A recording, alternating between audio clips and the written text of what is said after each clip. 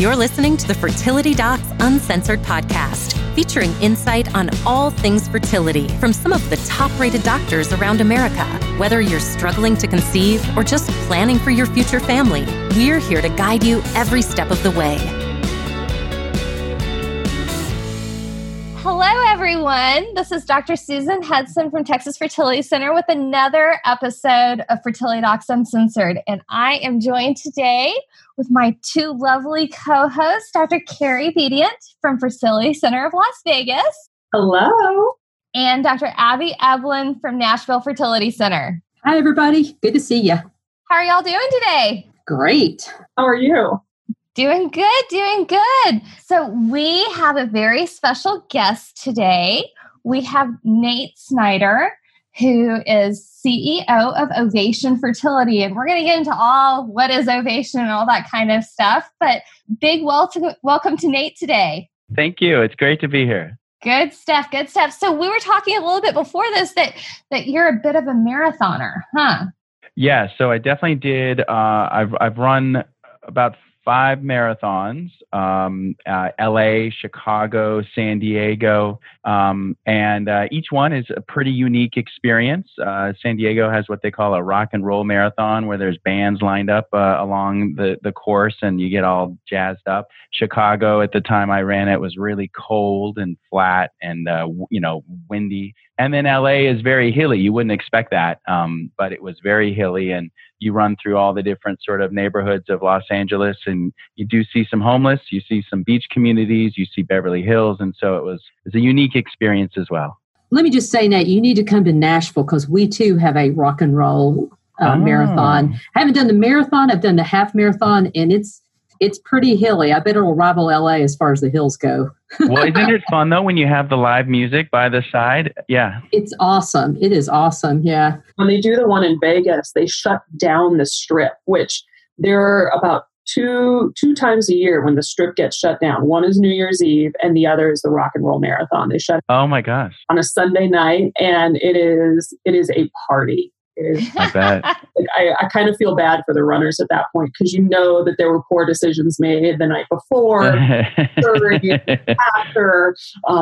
But it's supposedly a really good time. Marathon Las Vegas style. We'll have to check that out. So, Nate, I have to ask you, is there any special rituals that you do like the night before the marathon or anything? Do you wear anything special on the day of the marathon? Well, certainly it's not a ritual, but it's a good habit. You kind of want to wear the shoes that you've been training in, right? So you don't have any surprise blisters. I do like to, in the last sort of weeks leading up to it, wear the clothes I'm going to wear in the marathon so I can envision myself running in my final sort of training phase. But I guess the dinner the night before traditionally has been linguine and clams.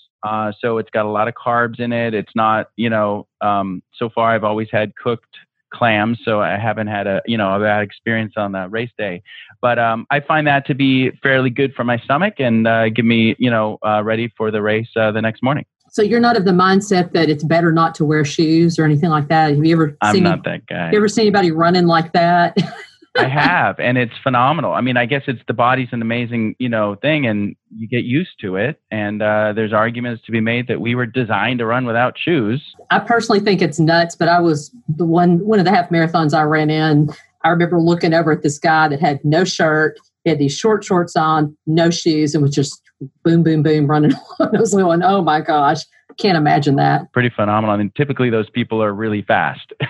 Yeah. Yeah. There's a really phenomenal story about the one of the god-awful race, 100-miler in the mountains of Colorado. And of the team of, I think, 5 of them, all 5 were in the top 10 and like 3 of them were in the top 5. And they did the entire race running in what was the equivalent of old tires strapped to their feet. And when they had gone in other years and had been convinced, oh, you need to wear whatever fancy footwear, shoes they had totally tanked and had ditched the shoes very rapidly because they weren't used to running in them. And so they did this 100-miler in essentially bare feet or with tires strapped to the bottom of their feet. Not to mention the 12,000 foot elevation if they ran through Rocky Mountain Park. I mean, that's crazy. Wow. Yeah. I mean, to the extent that they had people come in with alpacas to be the pit crews for these guys because they couldn't ask anybody else to do it at these elevations and temperatures. So maybe you can do that one for your next one, Nate. Maybe not. I like the idea of Nashville and Vegas first to kick things off. So Nate, do you go for time or is just the experience of being a marathoner? Yeah, it's really the experience. I'm not a born long distance runner, so that's part of the challenge.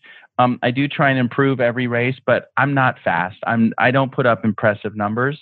What I'm most proud of is the fact that I've never ended a race without finishing. So I've never had a did not finish. And so it's about sort of the grit and just you hit the wall. I hit the wall almost every race, and it's about taking your breath and just continuing one foot in front of the other. And then, the journey to get there is also really rewarding, right? Because you've got, I typically follow a plan, and it's many months, and it builds up to some really impressive miles. And, as long as you take each step along the way, you can get there, right? And then you look back, you're like, holy cow, I just ran 20 miles today. That's pretty cool. You tell your friends, they're like, how the heck did you do that? Well, it was many months of running 2 miles a day, and then 3 miles, and then 7, and then 10, and you just do it. And so it's just one of those things that makes, it adds some variety to life. And it's something that, that is not easy. And so I get a lot of reward out of doing something that's not easy. I actually use that analogy or marathon analogy to my patients who are doing IVF. After you explain the whole experience of IVF, they're like kind of overwhelmed and just kind of don't know what else to say. And I'm like, it's like a race. It's one step at a time. And you just take it one step at a time. Don't think about the whole big process. Just think about taking the next step, which is kind of what you do in a marathon as you get closer to the end, I'm sure. Good philosophy for life and for fertility care. That's right. A baby through IVF is much more of a miracle than completing a marathon. I can tell you that. It's really cool. Very neat. Very neat. Well, we are going to go to our question of the day. So our question of the day is, what is your stance on first trimester IVF pregnancies and the COVID-19 vaccine? Should those expecting take the vaccine or not? Are there enough studies as to the effect on the developing fetus to support taking the vaccine or not taking the vaccine? If you are in a healthcare role, should you take the vaccine? So ladies. So with respect to are there enough studies at this point? No, there's not really any studies that when we go by what we do and the criteria that we use to say this is a worthwhile study that meets the rigorous criteria that we would want, no. There's not enough. And part of the problem and reason for that is that anything that you do with a pregnancy-related study, you have to have 9 months because kids got to be born. And this pandemic has only been around for about a year. And so we're still getting the basic information on babies born and moms affected by COVID and how those pregnancies are affected, much less how the vaccine works. So as far as studies go, no, there's really not a whole lot of cold, hard data that we can rely on. But talk about, we've talked about this in past episodes about in some of the studies looking, I think, at the Pfizer vaccine, there were some women, granted it's not a randomized prospective study, but there were some women in that Pfizer study, right? That were pregnant or got pregnant during the study? So there were I think it was 23 women who were in that study who had gotten pregnant either right before their first dose, between their first and second, or immediately after their second. So they were very early on because the goal of the study was to exclude pregnant women, but life happens. When you do a study on thousands of people, pregnancies are going to occasionally happen. Really how most studies on how pregnancy is affected by any given intervention, drug, surgery, whatever, happen. They do it on the non-pregnant people first and the adults, and then afterwards they bring in, okay, what happened to the people who accidentally got pregnant throughout the course of this? And in those studies, nothing, at least at this point, nothing has shown up that's developed into any issue, correct? That's true. And really with this type of vaccine, it's different than most other types of vaccines because it's not a live vaccine. It's being handed instead of a dead body thrown at you. It's being handed a set of instructions. That's one way to put it, I guess. And I think it's important that set of instructions that codes for the protein that the antibodies are going to fight against, though there are some small similarities in structure to some placental proteins, there is no evidence at this point that the vaccine and the placenta should have any real effect on each other as far as we know. So to sum it all up, I think all three of us probably say the same thing to our patients, and that is probably a good idea to get it if you're exposed. And I think my feeling is we're all exposed. If you go to the grocery store, you're exposed. I mean, you don't have to be a frontline healthcare worker to be exposed. And so I've, pretty much told my patients, if they're asking my opinion would be, you probably need to take the vaccine. Yeah, especially as the new variants come out and there's concern that they're going to be stickier, shall we say, more contagious. And that's really concerning. Pregnant ladies and COVID don't mix with things. Nothing good is going to happen when you get COVID while you're pregnant. And so even though we don't have all the data on the vaccines, there's no reason to think that they're going to cause a problem. And protected is a really good thing, especially right now. Yeah. And there are getting to be some studies that are getting published just recently about potential effects of getting COVID-19 while you're pregnant and potential effects that may not be so great. So I think we all concur. Generally, we think it's a good idea. It is a very personal decision, but COVID-19 is here for the time, and I don't think it's going anywhere anytime soon, unfortunately. So, but kind of moving on into our main part of our episode. So, Nate, kind of tell our listeners who you are and how you got involved in Ovation and what exactly Ovation is. So I'm the CEO and co-founder of Ovation Fertility. Ovation is a national network of IVF laboratories, and we essentially are a company that focuses on supporting physicians by using collaboration and research in order to develop the most high-quality embryos that we can. So the partnership is such that we will have clinics that refer patients to us, and we will do everything in our power to provide those physicians back the best embryos that patient, those eggs and sperm can develop. Ovation was founded about 5.5 years ago. And in that time, we've also branched out to include other, what we call ancillary services to support physicians and patients. And that includes genetic testing, that includes donor egg services, that includes surrogacy services, and also long-term storage, as we create a lot of frozen reproductive material that can be stored for future cycles. And so Ovation really it's a physician and patient support company that really focuses on science.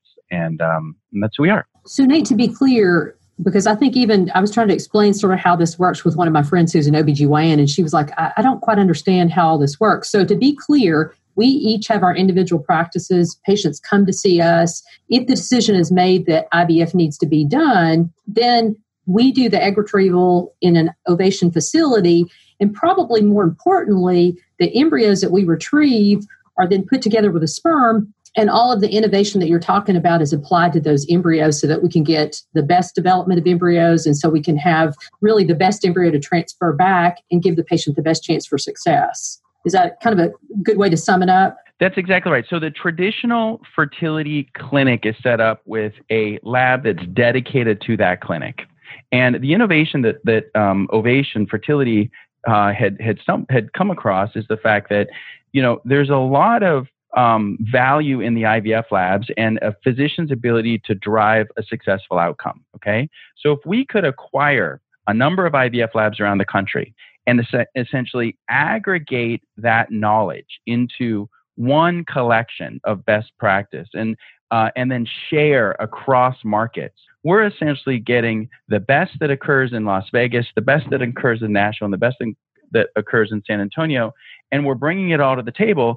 And then our scientists in Vegas and Nashville and San Antonio and those other markets, they can all pick and choose what's working in other markets. They've got total visibility and transparency. If you're working in a traditional model where a single clinic supports a single lab, that lab is only seeing what's going on in that one market. So there's less ability to innovate and to share those innovations with other markets. And so what we're finding in Ovation is that our collective clinical knowledge, the joint sum of what we know in-house, is advancing faster than the individual laboratories when they were just part of an independent clinic.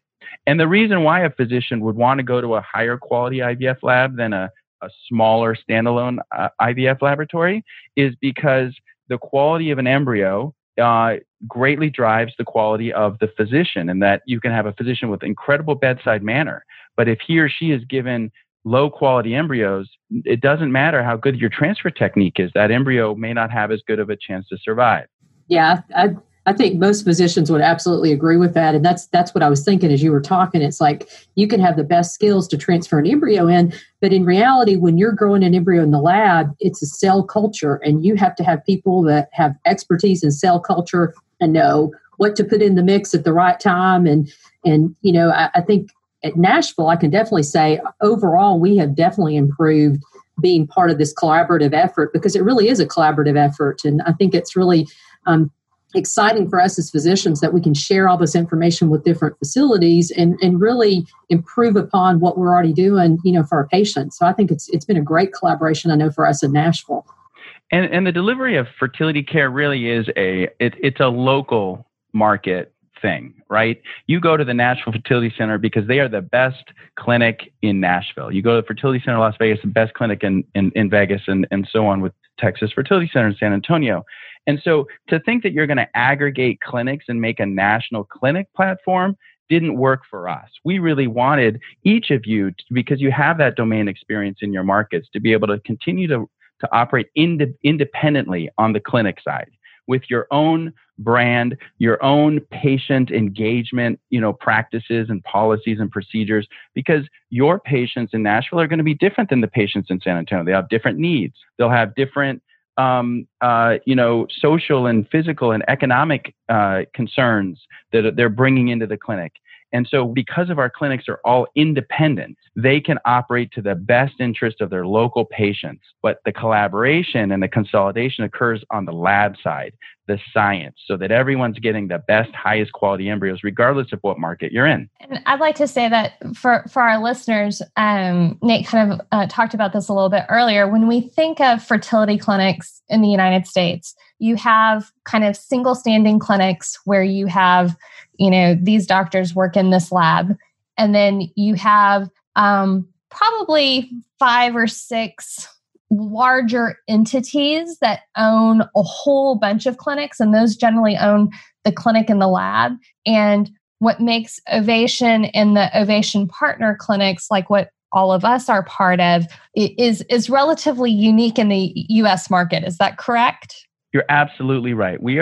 So there are about, 4 or 5 what we call consolidators or networks that are aggregating fertility clinics and labs. And Ovation is unique in that we are the only ones that are focused on the laboratory. So any other clinic, any other network out there owns the clinics and they own the labs as well. Our model really facilitates individual choice, and we're more of a meritocracy. So essentially, because we don't own the clinics are able to define how their individual labs work, and the local lab directors dictate which clinical policy they want to implement in that market. Because like I said, the patient populations are different, the air quality is different, there are different factors that would drive different decisions in the local markets. We specifically choose not to dictate a uniform policy across all markets because we felt that was short-sighted. We wanted to empower our local scientists and our local physicians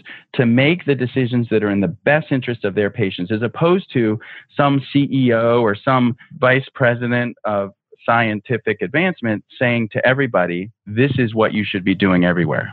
So one thing that really has struck me about being a part of the Ovation network is like you said, is the transparency, because most of the time there's not a huge amount of communication, even doc to doc. It's just when you go to the conferences and you sit down with your buddies who are in other places and you kind of say, all right, what are you doing for your transfers? What are you doing for your stems? What are you doing for this, that, and the other thing? And in working with Ovation has taken some of that casualness out of it in a good way, in the sense that as docs, we all sit down together, usually at least once a year, if not more, and say, all right, let's go through this process, that process. Who does this type of test or this type of prep and why?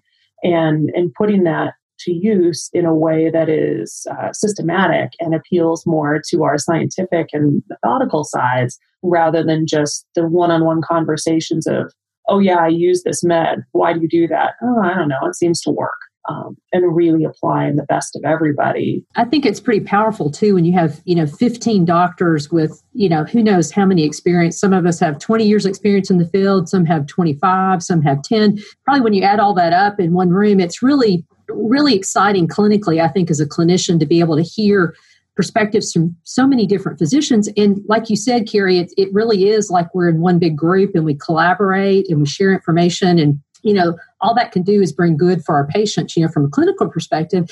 The other thing that I've been really pleasantly surprised with too is that because we have all this clinical information that we all share together, we can also publish papers. And we've done that. And at a lot of the national meetings, and Nate, you may be able to speak to this better than I can, but for example, at the last national meeting, do you remember how many publications we presented from Ovation? Yeah, it was more than 6. It was between 6 and 8.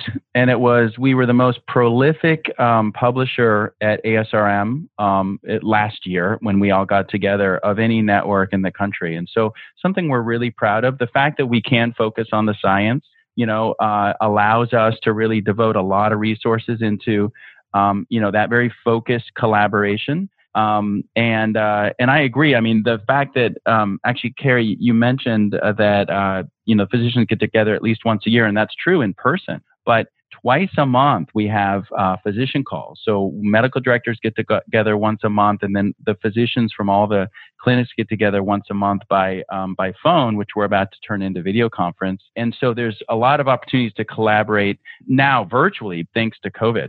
So, Nate, I'm curious because you're not a physician, you're not a scientist, and all of us have known this since the beginning of our med school days, but you put 5 physicians in a room and you get 6 opinions. How does that work when you're, fly on the wall listening to these conversations and you've got 20, 30 physicians in there all jockeying for position? I don't envy you on that one at all. And let's just say that reproductive endocrinologists tend to be relatively opinionated about their way. I actually haven't heard that before, Carrie, but I love it. You get 5 docs in a room, you get 6 opinions. I'm going to have to borrow that one. You want physicians in a room that are opinionated, because otherwise the discussion's not lively, right? And everyone's just sitting around and everyone's bored. So I think the way that we've been able to really drive the ideas is through data. Okay. And there's a concerted push within the company today and within our affiliated clinics to do a better job of, better than we even are today, of gathering data and reporting it in a way that is timely, is clear, and is something that we can act upon. The data speaks for itself. A physician could have a personal opinion, but if the data doesn't back up that opinion, well, then they kind of lose credibility in the conversation. And so the way I've solved it to the best of my ability is to just ask the physicians, what would prove your point? What would prove your position? What data, what metric can I document and gather for you for the next meeting that would lend credibility to your position? And I'll go and provide that data. And it may or may not support what the physician's trying to say. But at the end of the day, it's objective at that point. It's not personal. So, Nate, this is kind of a question, too. How many IVF, so when we talk about a cycle, that's where somebody goes through and gets stimulated. We take eggs from them, and then, we make embryos, and that's considered as one cycle. So how many cycles over the past year did Ovation do together from all the different collaborative labs? Great question. Yeah, so there's 2 really key numbers that we track within Ovation. The first is retrievals, right? So that's when you go to see a physician and they retrieve the eggs, and that initiates. It can initiate an IVF cycle, or it can initiate fertility preservation, where you just freeze the eggs for a later date. But we did over 4,000 retrievals last year in Ovation, wow.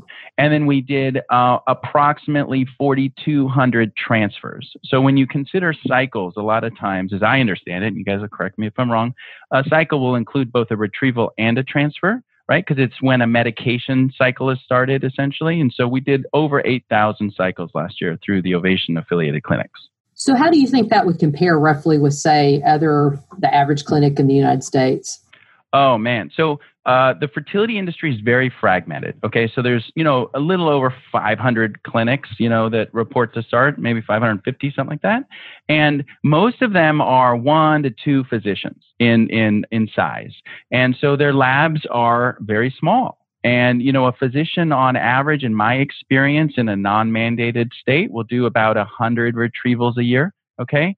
So, when you compare that to about 4,000, you can think of the amount of knowledge, the amount of repetition that we get exposure to relative to a standalone clinic that may be doing 100 to 300 retrievals a year. And so, we can have, for example, in Texas Fertility Center has a large lab in Austin. And I want to say we have like 7 or 8 embryologists in that one lab alone, which doesn't sound like a lot of people, but when you compare it to the standard size IVF lab, it's enormous. A lot of labs run with 1 full-time employee and then an off-site person that comes in during a cycle, and there's not the continuity of the personnel, and the team building doesn't work out.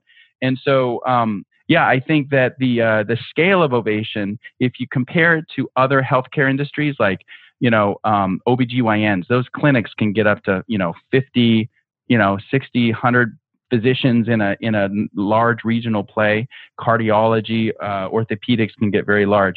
Fertility still remains a very fragmented market. And so by aggregating these smaller clinics that have anywhere from 1 to 5 physicians in them, you start to get that scale that you don't get as a standalone entity. So one thing for our patients and listeners to know is, you mentioned like OB-GYNs, like there are thousands of new OB-GYNs each year that come into kind of the market. They finish training.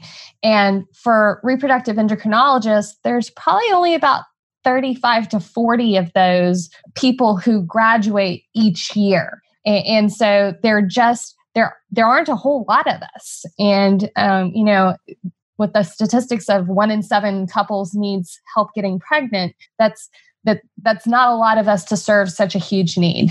That's exactly right. Yeah. And one really cool thing that I personally think was a really cool thing out of our collaboration, in fact, our last in-person collaboration with all of our physicians, we came up with the idea of, hey, how would somebody like to do a podcast? And so that is how Fertility Docs Uncensored was born, through our last in-person physician, group where we shared information.